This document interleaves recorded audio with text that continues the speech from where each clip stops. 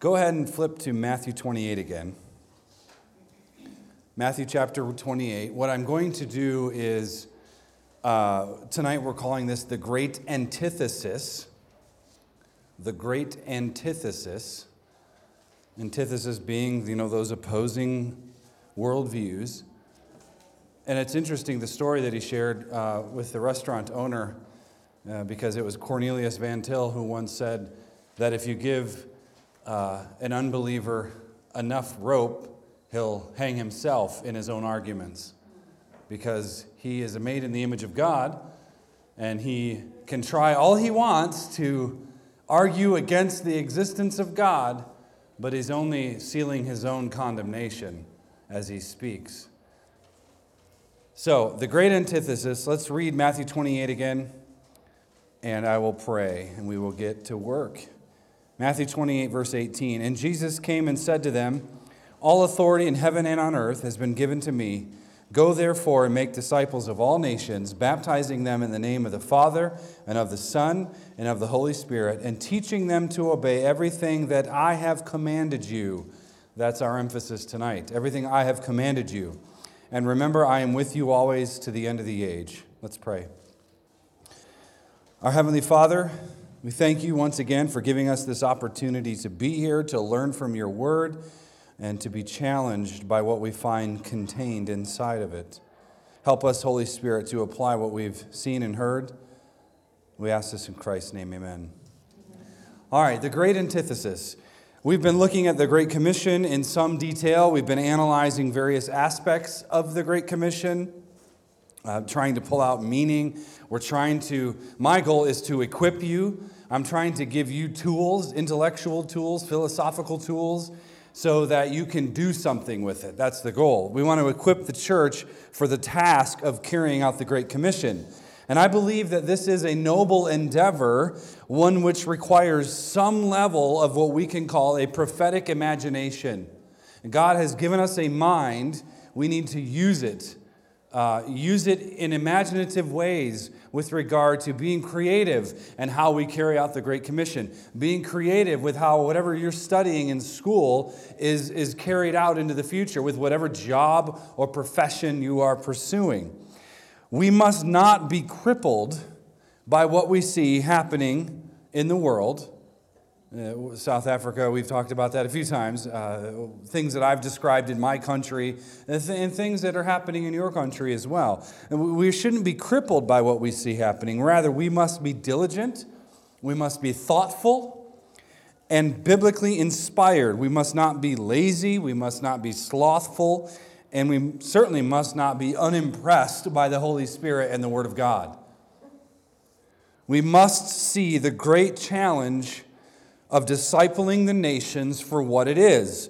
It's an insurmountable task that requires the authority of Jesus Christ and the power of the Holy Spirit.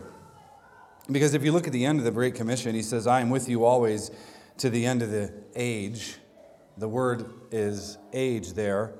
And you might ask, well, how is Jesus Christ with us? Because eventually he did leave his disciples, did he not? He ascended back to heaven. But what did he promise? He would send a helper, an advocate, a lawyer, someone who can come to your help, to your aid, to your rescue, to guide you, direct you, to lead you, to give you direction, to give you purpose, those sorts of things. So we need the authority of Christ and we need the power of the Holy Spirit. That's the point. And all of that is simply to say you can't do it on your own, so don't try. Now, tonight I want to focus on the great antithesis of history. The great antithesis of history. And again, an antithesis is simply a way to describe two opposing ideas or concepts. So when I say that there is a great antithesis, I'm suggesting that there are ultimately two things that are at war with each other throughout all of human history. Two things that are at war with each other throughout all human history. And if you were a careful listener last night, I already told you what that antithesis is. History, which we know is governed by the authority and power and predestination of God, contains a great war between God and evil, or what we call sin. There's a war that's happening, and it's happening all around you. So it is not as though they are equal opposites, right? Far from it, the yin and yang, right? Some of Eastern religion has those types of concepts. They're not equal opposites. Satan is not the equal opposite of God. Satan cannot do what God can do. Satan is a created creature who has the inability to know all things and be everywhere at once and those sorts of things. So it's not as though they're equally opposite, but they are opposites nonetheless. All right? We call God holy, holy, holy, right? He's the thrice holy God. We do not call anything Satan, we just call him a liar. Not a term of endearment, for sure. So if what I am arguing for tonight is true, and I believe it to be very biblical, and if our calling boils down to winning the battle for the minds of men and women and children, which it does, then it follows then that we must be diligent in understanding the antithesis of history so we can actually combat the opposing ideologies. Okay, does that make sense? We're supposed to win the battle for the minds of men, and we know the Word of God is true. Then we have to be diligent. We have to know what those things are. In other words, this is what the book of Hebrews says. If you're going to be a mature Christian, you need to be able to discern between good and evil. That's the antithesis.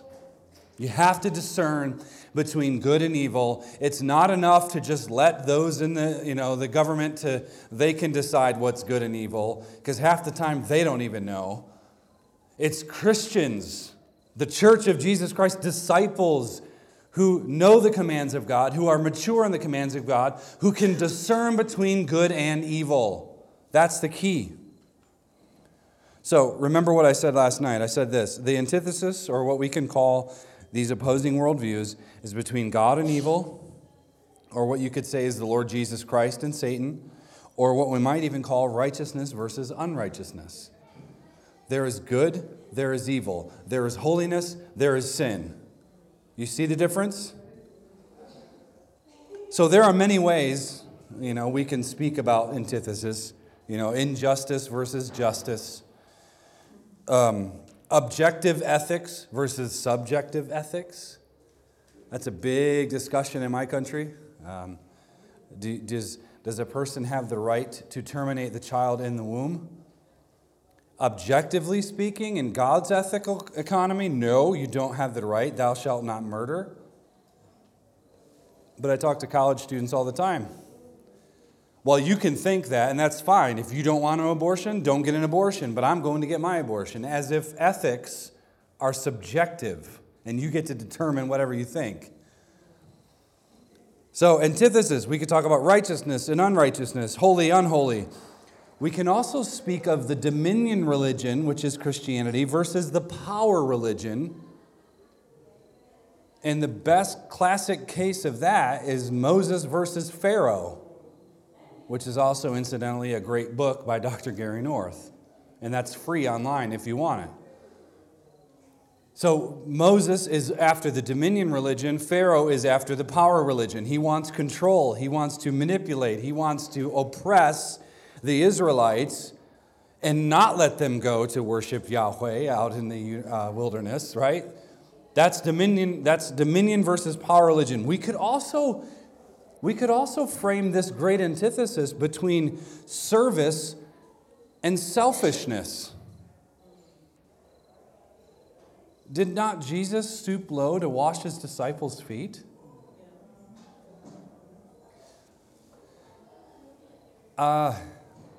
I don't know any politicians in my country, probably yours too, that go around doing such things. Service versus selfishness. We could talk about King Jesus versus the pretend kings of man, the pretend kingdoms of man.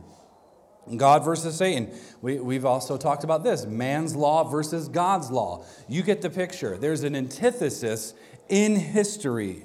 And the reason that you need to be able to tell the difference is because you and I are called, according to the Great Commission, to teach the nations everything that Christ has commanded. So that's the focus of the passage tonight. We are teaching men and women and children whose minds are at odds with Christ to obey what Christ has commanded. We are not teaching them to obey things that man has commanded. That's the wrong side of the antithesis. In fact, as we'll see shortly, and as I'll probably look at in more detail on Sunday, we have a duty and a responsibility to disobey unjust laws, like the Hebrew midwives. Remember when Daniel was told not to pray? What did he do? He went home and prayed, but there's one detail that's there that you and I shouldn't miss. He opened all the windows and he prayed. Why? Because that was an unjust law, and I'm going to show you just how much I'm going to disobey it. He opened the windows so that everyone could see he was praying when Nebuchadnezzar said, "Do not pray." Or when Shadrach, Meshach, and Abednego were told to bow down to the statue. What did they do?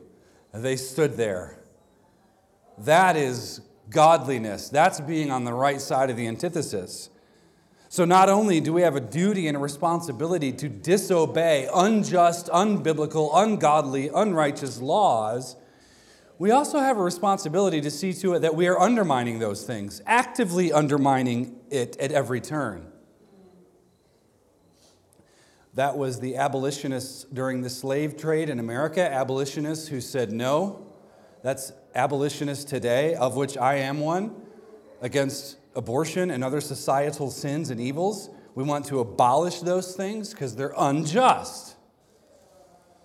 Now, in order to teach the nations to obey what Christ has commanded, it goes without saying that we have to know what it is Christ commanded, right? You have to sort of know those things. We have to know the inner workings of the gospel of the kingdom of God. We must know deeply the law of God. Okay? I wonder if this is the case here, and you don't have to raise your hand. I don't want to put you on the spot, but I know in the case of the church in America, by and large, doesn't really understand the Old Testament. In fact, anybody tried to read through the Bible in a year? Anybody's ever tried? That's a big thing. I mean, usually what happens, though, is the new year hits. Everybody has their New Year's resolutions. Well, I'm going to lose weight this year, or I'm going to do this, that, and the other. And what happens is they say, I'm going to read the Bible. And so they get through January, and they read the book of Genesis, and they may get through Exodus, and then they hit Leviticus, and then the first few chapters are about all the burnt offerings, and they quit because it seems boring. I mean, how detailed do we need temple offerings? Well, there's a reason for that, and that's beyond our scope for tonight, but there's a reason. So we have to know the Old Testament because the Old Testament is the Word of God. It's still the Word of God, just like it is in the New Testament. So we need to know. We need to know what it is Christ has commanded. We need to know the law of God. We need to know the ethics of God's Word. We need to know how to discern between good and evil. That's what a mature Christian does. And we need to know how the gospel of the kingdom fights that which is in opposition to it. We are not a passive religion. We are all about peace and nonviolent means to de-escalate tension and oppression and things like that. But we have a biblical argument for defending ourselves. Exodus 22 talks about that.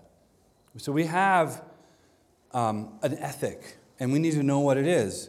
And really, though, this is the big thing.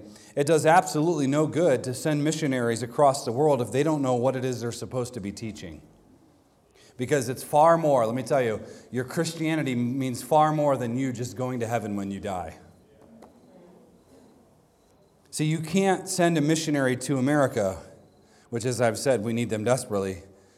You can't send a missionary to America if he's unable to spot matters of idolatry and injustice.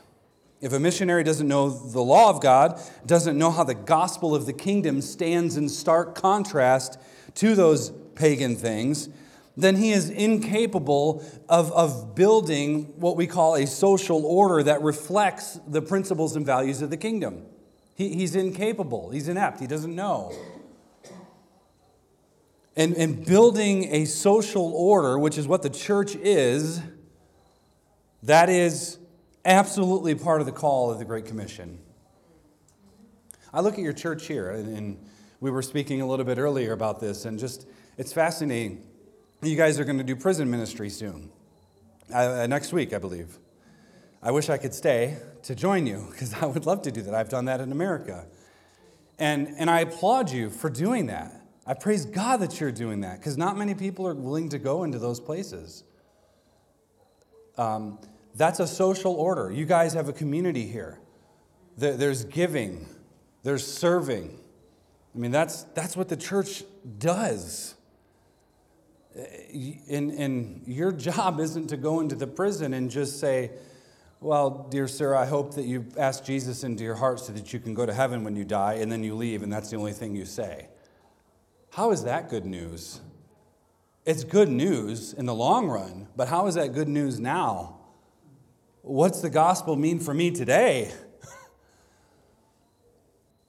So all of that's simply to say that we need to know the objective truth and the facts of the gospel, and then we need to know how those facts work themselves out. In other words, what is their purpose? What is the reason for our confession of faith? And then third, we need to understand the qualitative nature of how the gospel is implemented in real time. So we need to know the facts of the gospel, you need to know the purpose of the gospel, and you need to know the nature of how the gospel functions and works itself out. So, I didn't come this far to leave you hanging. I'm going to explain those things because I think they're important. So, what is the objective, unvarnished truth of the gospel of the kingdom? I'm going to give you 6 things, okay? And these are basically doctrinal confessions. Number 1, creator versus creation. Creator versus creation. God is the sovereign covenant Lord. He is the creator. Who are we? We are the creation. We are the creatures, we could say, right? Now I'm not really being that controversial, am I? That's Genesis chapter 1, verse, and chapters 1 through 3. God's the creator, we're the creation. And being the covenant Lord who has initiated all things, we must know our place in relationship to Him, and we must know the calling He has on our lives. So what is that calling? Number 2, dominion. Now, I'm not going to stand up here and hoot and holler and talk about dominion and how God wants you to be rich and healthy, because God may actually want you to be poor, broke, and sick all the time. He might. I mean, if Jesus was poor, broke, He wasn't necessarily sick, but homeless, why would you expect anything more than that? Dominion. We are called, according to Genesis 1, 26 through 28, to fill the earth and subdue it, which means we are to take the earth and make it productive and useful for the kingdom of God. All right, those are key words there, productive and useful for the kingdom of God. This has many facets to it, of course, but individual purpose. Some of you may be great at math, and your job is to be an accountant and do taxes and help people in that regard. So you have an individual purpose. That's part of the dominion mandate. Strong, godly families and relationships. Heaven help us, our divorce rate is out of control in the United States. Strong, godly families are the backbone to any society. You're not going to have a society when you have adultery and divorce and abortion. It's going to crumble. So that's part of dominion. Economic prosperity and honesty in business transactions. Being honest with one another. Not trying to get a little extra on the side for you by deceiving someone. That's part of the dominion mandate. What about just weights and measures? Money. That's part of the dominion mandate too.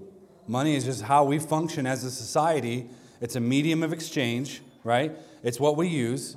We hold up $100 or 100 kwacha, and we assume that it's going to mean something when we go to the store. Civil government that upholds justice and righteousness when dealing with criminals. That's part of the dominion mandate as well. I'm hearing more developments down in Joburg and different things that are happening. And it's just, different leaders have called out, and especially in Africa. I don't know if my president said anything. He might be too busy doing other things. And I don't mean that as a good thing. Other leaders have basically, condemned these acts, the xenophobic acts, and all these things. But where's the pressure on South Africa to get it together? Because the police, as far as I can tell, a lot of them aren't doing anything. That's injustice. That's a gospel issue. That's a dominion issue. Well, churches who are evangelizing, planting other churches, making disciples, so on. All of that is part of dominion. Number 3. Sin and salvation. What do we mean as Bible-believing Christians about sin and salvation? Well, man has rebelled against God, therefore he needs God in order to be restored to God. No mere man can restore you to God. The man Jesus Christ can do that. That's our confession. See, Jesus Christ is the only Lord and Savior that can give man the salvation. Listen, dealing fully and finally with sin on the cross and through the resurrection. And not just that, blessing man with a new covenantal status of freedom to carry out those purposes. I may touch on this Sunday. I'm not sure yet. I'm still sorting through that. But the issue of the law, I spoke with one of you who was reading that book, the Faith and Obedience book. If you didn't get one, make sure you get one tonight. And he was reading it, and he thought, this is great, because it actually gives meaning and purpose to a lot of things, especially when you think of the law of God. Because most people don't think there's any purpose for the law of God. That was then, this is now. That was Old Testament Israel, this is now. But the reality of the situation is, when you died, all of us need to die. Why? Because the wages of sin is death, right? The wages of sin is death. God's not just if you get off scot-free. Is God just if he looks at your sin and says, it's no big deal? No way. There has to be a penalty. And the question is, where's your penalty? And the answer is Jesus Christ and him crucified. You died with Christ. You died to the condemnation of the law. The law condemns us because we can't obey it perfectly. But guess what happened? Sunday morning happened. Friday he died, Sunday he rose. And what came out of the tomb with him? Us. We have risen in Christ. Paul says we've seated with him in the heavenly places. What's Christ is yours. Okay? What belongs to him has been given to you. You are in him. You are restored. Now you're no longer condemned in the law. You have a right relationship with the law now. That's the difference. Fourth, incarnation. Incarnation and ascension. We confess that Jesus became a man. Father, Son, Holy Spirit. The Spirit didn't become a man. The Father didn't become a man. The eternal Son became a man. He was conceived in the womb of the Virgin Mary. He was born. And then, of course, we know that he ascended too. Incarnation and ascension. Jesus became a man in order to atone for sin. Jesus was raised a true resurrected man. And now this man sits on David's throne in the heavens, ruling and reigning and putting his enemies under his feet. Incarnation and ascension. Number 5, revelation and authority. You want to know the facts of the gospel? These are the facts of the gospel. Number 5, revelation and authority. Listen, God has revealed his perfect will to man in his Son and in his Word, which the Holy Spirit inspired, this Holy Spirit inspired, perfectly authoritative Holy Bible. Friends, this right here, when someone says, "Where is your authority?" If no pastor can confess that his authority rests solely in the Word of God, he might be a hireling and not a shepherd. No one in this room has authority higher than this book. No one. Your authority rests in the Word of God. See, God has given us His laws in His Word in order to carry them out in obedience to every single area of life. What did Jesus say? If you love me, you'll do what? Think nice thoughts about me? If you love me, you'll sing my praises on Sunday. If you love me, you will have your Bible with you 24/7, sleep with it under your pillow. No, He said, if you love me, you will obey my commandments. Which means that any authority can only be true authority to the degree that it aligns with the Bible. I do not stand in my own authority. I have none. I can't conjure it up. Politicians like to stand on their own authority. They have none other than what the Bible gives them. Number 6, responsibility and judgment. Responsibility and judgment. Responsibility and judgment. Man is responsible to God in every area of life, and therefore, given God's complete and unending authority, he is accountable to God in every area of life. Do you see the train of thought? Adam and Eve were responsible with working and keeping the garden. What happened when their irresponsibility took over? They were accountable to the God of the universe. See, all men, women, and children in Zambia and in all nations are to respond positively to God's summons to obedience. We are summoning people to obey Christ, to order the affairs of their lives in accordance to God's principles and commands and laws. That's what we're doing. That's the Great Commission. And while exercising proper judgment in the world, God can be expected. God can be expected to pour out His covenant blessings as we mature, as we work, and we labor for the kingdom. There are blessings attached to nations that obey God. There are curses attached to nations that disobey God. See, these 6 things, these are the facts of the gospel of the kingdom. And that's not even like a completely exhaustive, you could write a 1,000-page book on these and not even exhaust it probably. But these are the facts of the gospel of the kingdom of God. They are unchanging, they're irreducible, and they're uncompromising.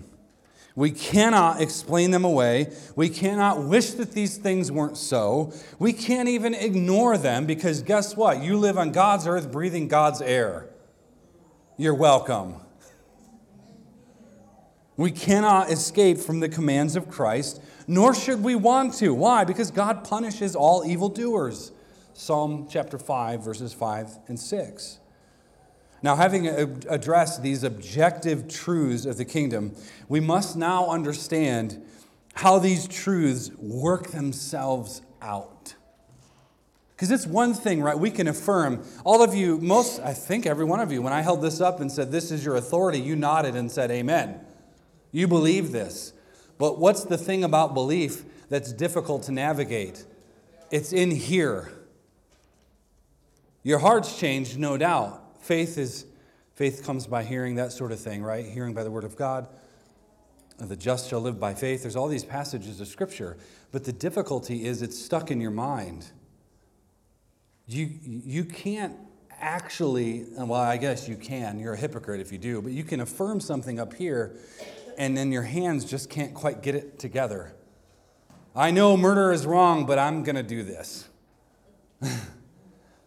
Something has to go from what your heart and your mind in working in concert and how that flows out into your life. So how do these truths work themselves out? What's the purpose of these things? What's the purpose? What's the goal of Jesus becoming man? What's the goal of our responsibility towards God?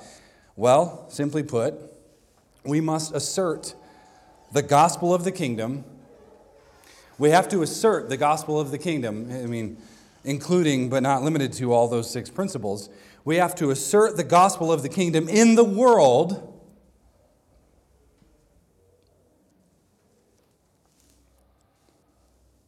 You have to assert the gospel of the kingdom in the world, challenging every philosophy, every idea, every system. Assert the gospel of the kingdom in the world, challenging every philosophy, every idea, every system of thought and action with Christ's gospel.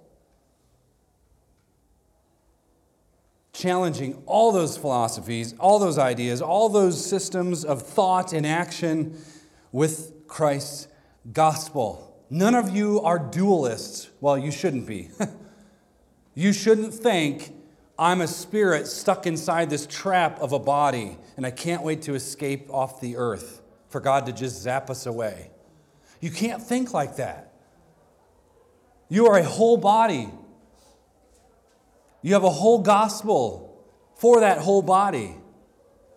So your thinking, your feeling, your doing, all of it needs to be aligned. And our goal with the kingdom is to take that out there into the world, fighting against every bad philosophy, taking down Marxism, communism, taking down injustice, and doing it with Christ's gospel. In other words, look, we weren't given the gospel so that we could just think about it and contemplate about it from time to time.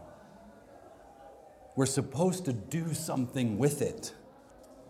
Listen to 2 Corinthians 10, 3 through 5. You can write it down. This is an amazing passage of Scripture. 2 Corinthians chapter 10, verses 3 through 5. And I will read it for you. You don't have to turn there, though of course you're welcome to. Indeed, we live as human beings in the flesh, but we do not wage war according to human, that is fleshly, standards. Notice he's assuming we wage war. We do not wage war according to fleshly standards. Right? Like killing migrants who we think may take our job. That's fleshly standard. We don't do that, Paul says. For the weapons of our warfare are not merely human, fleshly, but they have divine power to destroy strongholds. We destroy, again, church is about being nice, looking fancy, right? All this destroying talk. My goodness, Paul. We destroy arguments and every proud obstacle raised up against the knowledge of God, and we take every thought captive to obey Christ. Have you heard that verse before? You know what I've heard about that verse before? You're supposed to just take any thought that you have coming into your mind and take it captive to Christ. But you know what Paul's teaching us? Certainly it includes taking your thoughts captive, but it's taking other people's thoughts captive. It's a war. It's a war of antithesis. Your job is to take other philosophies that are out there in the world that don't align with Scripture. You're supposed to take them captive. You're not to be taken captive. We don't do that. Right? Our gospel message is, hey world, resistance is futile. Bend the knee to Christ now or he will bend it later. See, when Paul says that we destroy strongholds and arguments and proud obstacles, he means to say that the Christian gospel of the kingdom of God takes the axe to the root of all idolatry. It takes the axe to the root. We don't fight like the world fights. And how does the world fight? A surface, petty crimes, theft. A young man who I'm Facebook friends with, I've never met him in life, but he's an abolitionist friend of mine, and he's been traveling. He was in Johannesburg a couple days ago. He got mugged, nearly died. These men, they took his iPhone, they took his credit cards. Thankfully, his most expensive stuff, like a laptop, was in his backpack. He was walking, and this tall man like choked him from behind. He couldn't breathe or yell out, and these other men came and robbed him. I mean, there's a lot of bad words that I could say about this. Petty, stupid. God will not let those actions go unjudged. Either they will be judged in Christ and be made new, or they will stand before the judgment seat of God, and He will condemn them to hell. That's how the world fights, though. This surfacey fight, this top-down power, force, oppression. But that doesn't mean we don't fight at all. Paul's not saying, no, we don't fight at all. He says we do fight, but we have a qualitative difference in our fighting. We are not vengeful. We pray for our enemies. Do you pray for your enemies? Are you praying for those in South Africa who are encroaching upon your nation through murder, through muggings, through things like that? We're not spiteful or petty. We serve one another in love. Well, we don't hang on to bitterness. We confess our sins to God, and we love each other. We serve each other in love, which is my family's verse from Galatians. See, but what is clear from this text is that the gospel does something in the world. It doesn't just save souls for heaven. It breaks the bonds of institutional slavery and oppression, and it destroys systems and obstacles that all go against the knowledge of Christ. If it is a true gospel, if it is an ultimately authoritative gospel, and if it is a gospel whereby men and nations and institutions are ultimately judged, then we can conclude it is a gospel that must be boldly proclaimed, uncompromisingly declared, both individually and nationally. See, we've covered the objective truths of the gospel of the kingdom. We've covered the purpose of it. What is the purpose of the gospel? The purpose of the gospel is to go into the world and claim it all for Christ. But what about the nature of how it's implemented? Because even that sounds good too, right? I agree with you, Pastor Mutale. You should take the gospel into the world. Okay, I'm with you. But how? And that's what we're going to cover the rest of the night. If our desire is to heal the nations, and that is precisely what the gospel does, then we need to have a certain strategy that is altogether unpopular these days, and that strategy is the category of judgment. Judgment is a bad word in America. You're not supposed to judge each other. Jesus said, judge not, right? Actually, what he was saying was, judge correctly. Take the log out of your eye before you judge the speck in your brother's eye. And then later in chapter 7 of Matthew, he says, don't cast your pearls before swine. You have to judge when to not do that. He's not saying not to judge. Judgment. If you have a wound, it might require the sting of an ointment. If you need surgery, it might require a scalpel which cuts the skin. In other words, the gospel brings healing, but before it brings healing, guess what it does? It brings judgment. See, the nature of the gospel is what we call covenantal, all right, which is to say that there is this ethical, these are two words you need to know. Covenantal, but what do we mean by covenantal? There's an ethical and a judicial aspect to it, okay? The Bible is an ethical and a judicial document. It's a covenantal document that God has given to reveal himself and tell us what to do and how to obey him, okay? There are ethics involved. So with regard to ethical, there are ethics. There are right versus wrong, correct? Right versus wrong. But then there's this judicial aspect. There's this law that's involved. There's something that's just or unjust. And I get this because the book of Psalms tells us what is the foundations of God's throne? Justice and righteousness, ethics, and a judicial. That's where we get this from. So let me illustrate. In my country, we have unjust laws that put people in prison. We have a very, very, very, very, very high incarceration rate. A lot of people are in jail. Now, most of these, I'd have to go double check the numbers, but a lot of these are non-violent crimes that usually have something to do with a drug substance. Okay, my nation is not uncommon for a white police officer, or it could be a black police officer, pulling over a black man and planting a substance on him. Now, there was just another video that came out about that. Oh, you have cocaine, you have drugs on you. And he's like, no, I don't. Oh, we found it. Yeah, because you put it there. This stuff happens. I'm not making this up. It happens. Now, how do we preach the gospel in this situation? How do we take the facts and the purpose and then do something with it? And if the gospel is going to be preached, it's going to have to be brought into conflict with an unjust system.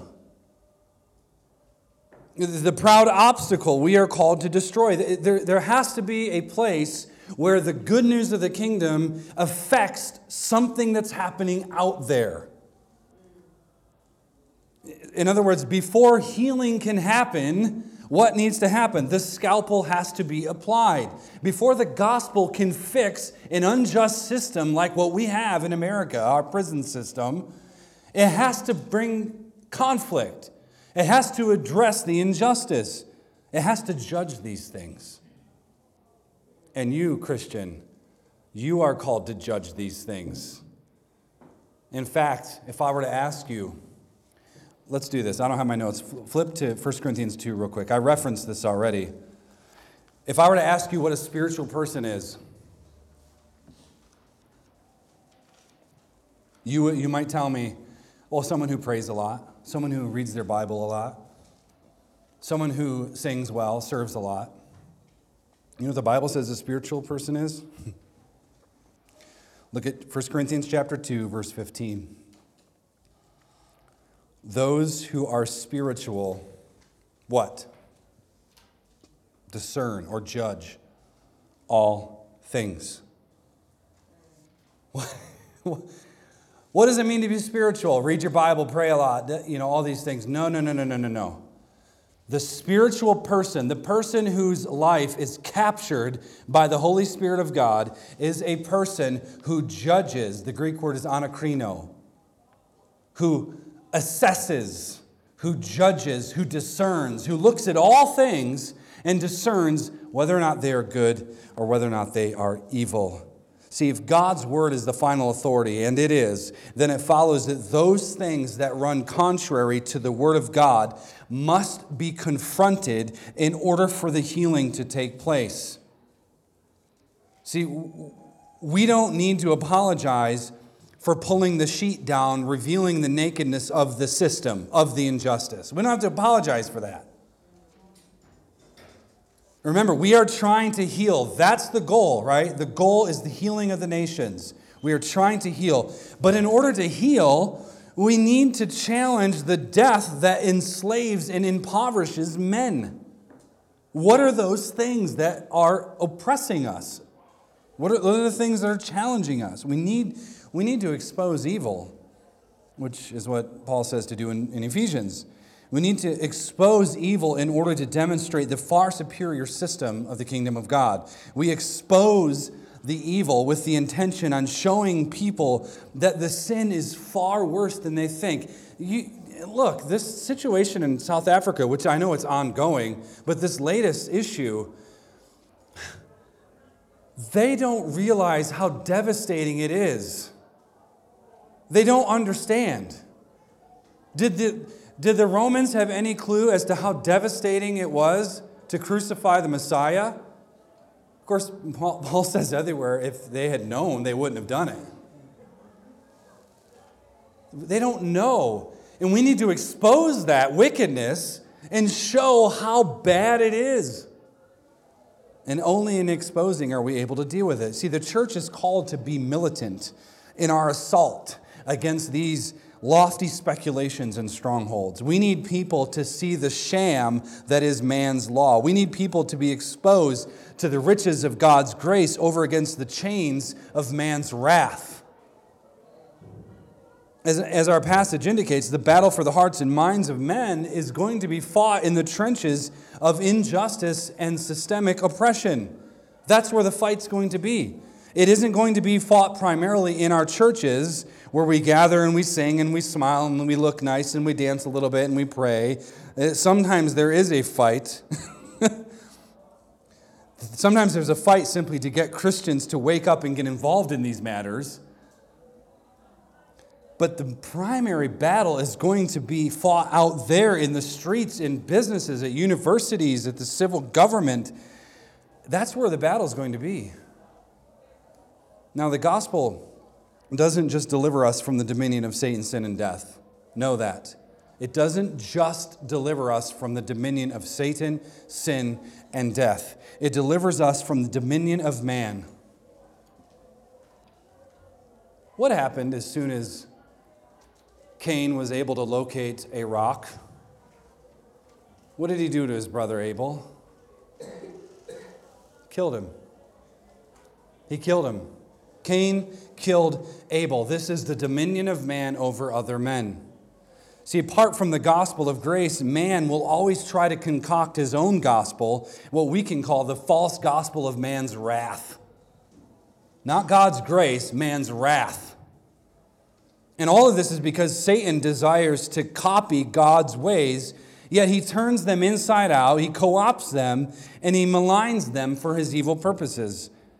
You recall 2 Corinthians 4:4. According to that verse, Satan is the god of this world or age, which is simply the system of evil that runs contrary to God. He is the god of all that is rebellious to God. Now, like God, Satan has a gospel, but it's a gospel of autonomy, of self-law, whereby men can always be a law unto themselves. Like God, Satan's gospel of the kingdom of evil contains blueprints for every area of life. Satan desires to rule the nations, even trying once, if you recall, to sell the deed to the nations to Jesus. Do you remember the temptation? But Jesus wasn't interested. Satan's evil schemes are centered on getting the church to believe false doctrine in order to keep them impotent and busy. And notice what 2 Corinthians 4:4 says the intention of Satan is. Blinding the minds of unbelievers. Satan and his accompanying system of evil and unrighteousness wants to direct man's view of reality. Do you think it makes Satan mad that a friend of mine was mugged in Joburg? He loves it. He loves that stuff. He loves it when nations meddle in the affairs of other nations. He absolutely loves what's happening in Johannesburg. He loves it. Because he's trying to control and direct man's view of reality. If Satan can get men thinking false things about power, false things about authority, purpose, and dominion, then he can use this to control political systems too. But Satan, the strong man, has been tied up. Jesus is plundering. He's paraded in the streets as a conquered foe. And Satan is no longer able to successfully blind the nations from the preaching of the gospel. You need to understand that Satan is a defeated enemy. If you're trying to understand the antithesis of good and evil, you should know that evil really isn't even that powerful. You know the verse in Isaiah, no weapon formed against you shall stand or shall prosper. Why is it that no weapon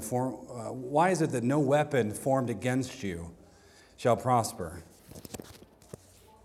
Because God is the one that tells that weapon how far it is allowed to go. We're not finished, though. Satan desires to copy God's blueprints for winning the nations, but his ultimate goal is to destroy them.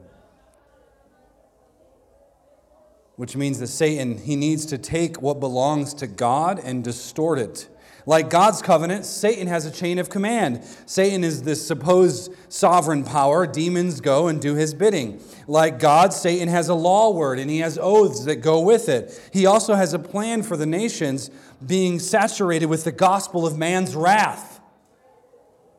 In other words, what God has, Satan tries to have, but he wants an evil version of it. And Christians today, they don't even think of the Great Commission being this dominion of Christ in every area of life across the world.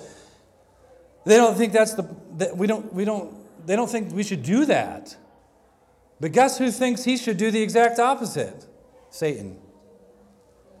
And according to the book of Revelation and other places, there are two primary ways Satan intends to enslave man. Number one, false religious systems.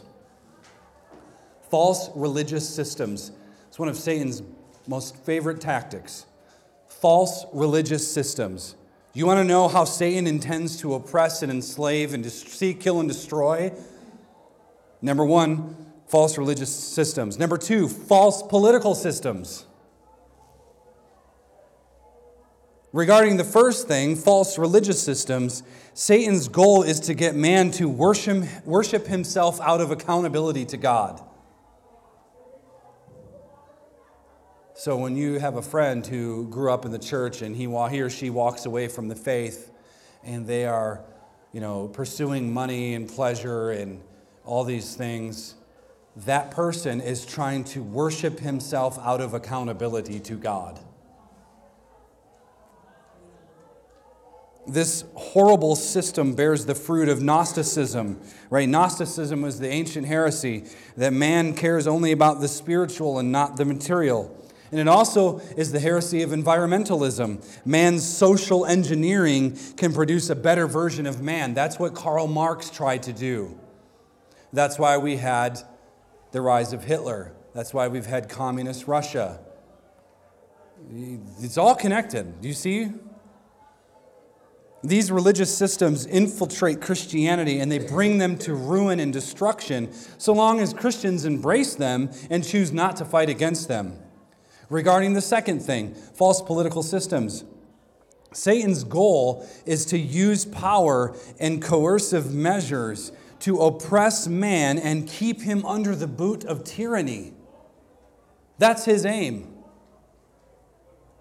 And we ought to... What else can we say about Hitler's work in Germany, Nazi Germany? Was that not tyranny? Is it not tyranny that my country's killing 65, 70 million babies in 40 years? Satan's goal is to use power and coercive measures to oppress man and keep him under the boot of tyranny. This horrible system bears the fruit of totalitarianism, right? Absolute rule by absolute oppression. And it also bears the fruit of socialism, removing individual liberty at the expense of the greater collective. See, Christianity, in contrast to these false systems, offers up a better system. The kingdom of God. In the gospel of the kingdom, we have sound doctrine, which expresses itself both in religious practices and political practices. Our sound doctrine, the facts of the gospel, works itself out in how we interact with each other, how we interact as we try to govern ourselves. It's God's law which combats tyranny, and it does so by holding up individual responsibility and accountability to God. It's God's law that fights for justice over against man's insistence on injustice. It is Christ and Him crucified, which is folly to the wisdom of the world, that delivers man from the dominion of man. Now, I want to wrap up our time by showing the connection between injustice and idolatry, because I really want you to understand this. This is very important to me. There is a connection of injustice and idolatry and how it relates to the Christian faith. If you can get this, you are far ahead of American Christians.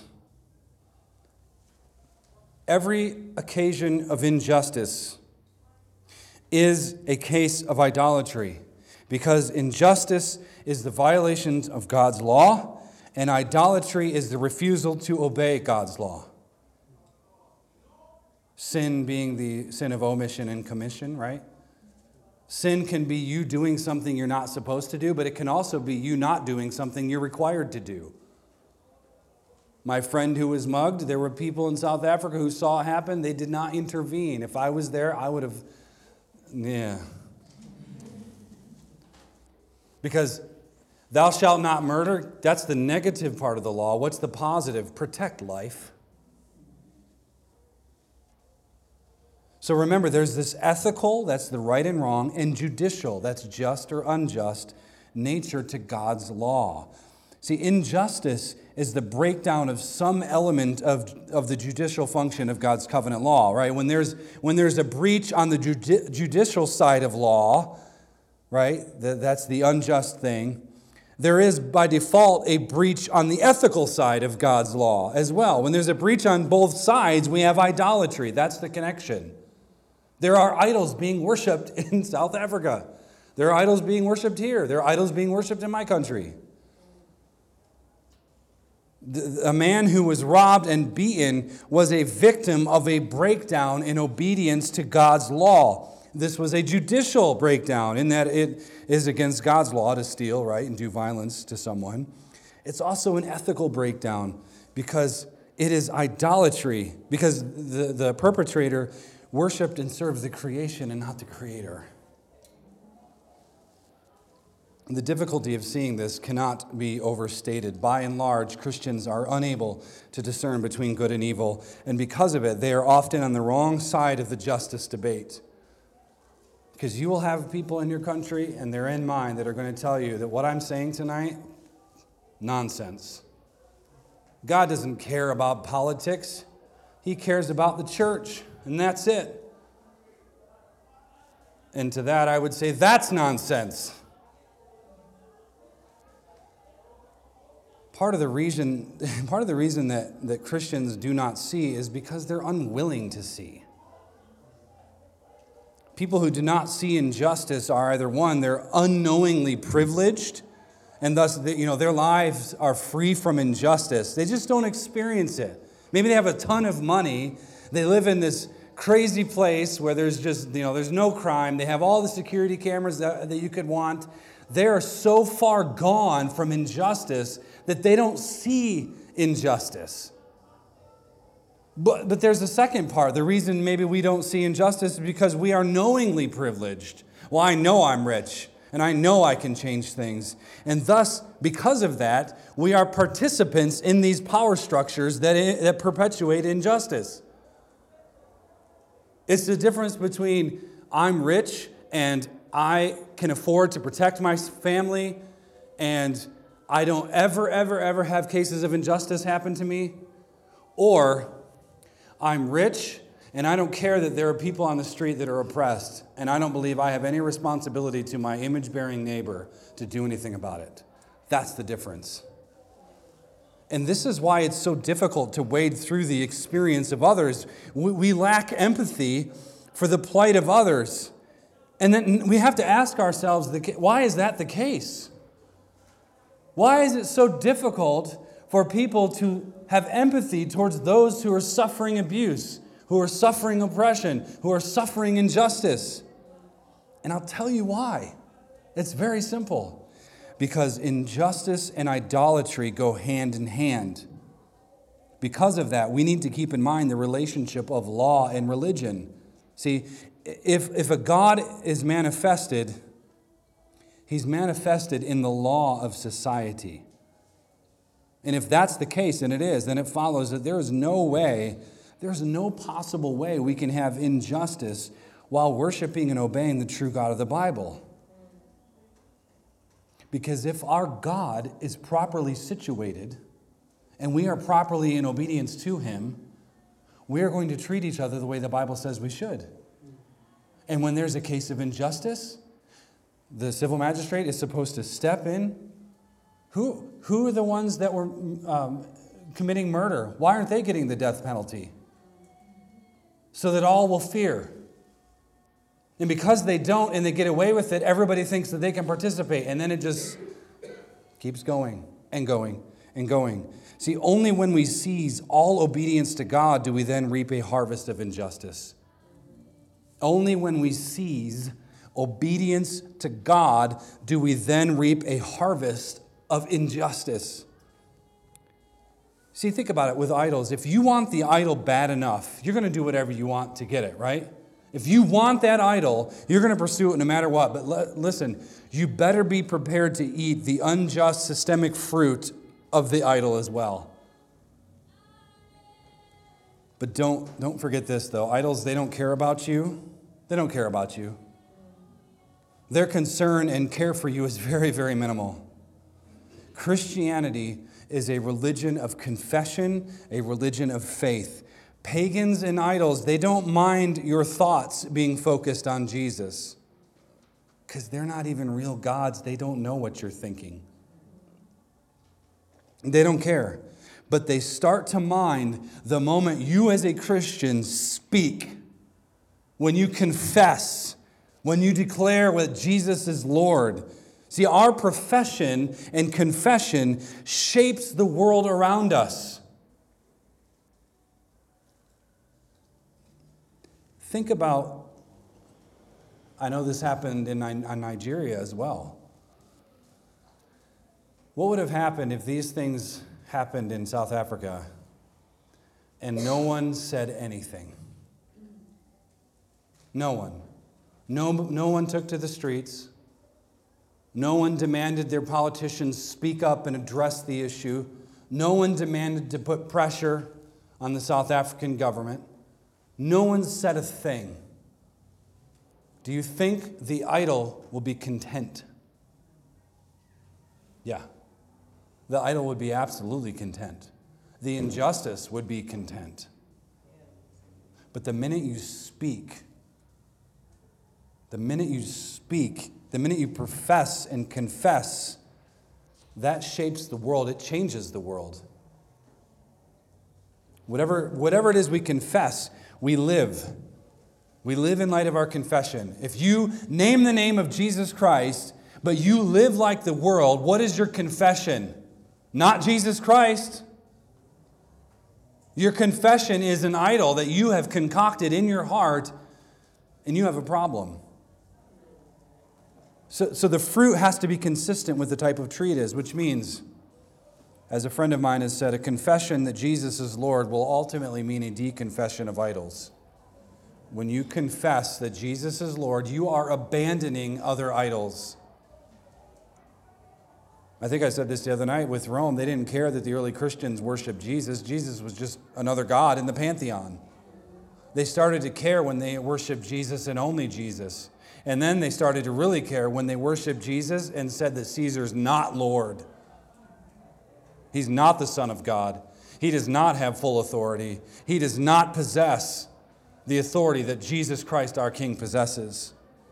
When we confess that Jesus is Lord and we declare the supremacy of His gospel, we are on the right side of this great antithesis of history. And not only that, our confession that Jesus is Lord also comes with a deconfession. Caesar is not, the state is not, the idol is not, man is not, Jesus Christ is. Let's pray. Father, I thank you for this time again tonight. I thank you for those who came on a Friday evening, who chose to be here. I ask your blessing on them, that their minds would be shaped, their hearts challenged by your Spirit. I'm humbled and honored to be back in Zambia, and I'm thankful for these dear brothers and sisters. So may you get the glory, and may the nations be one for the sake of Christ. It's in His name I pray. Amen.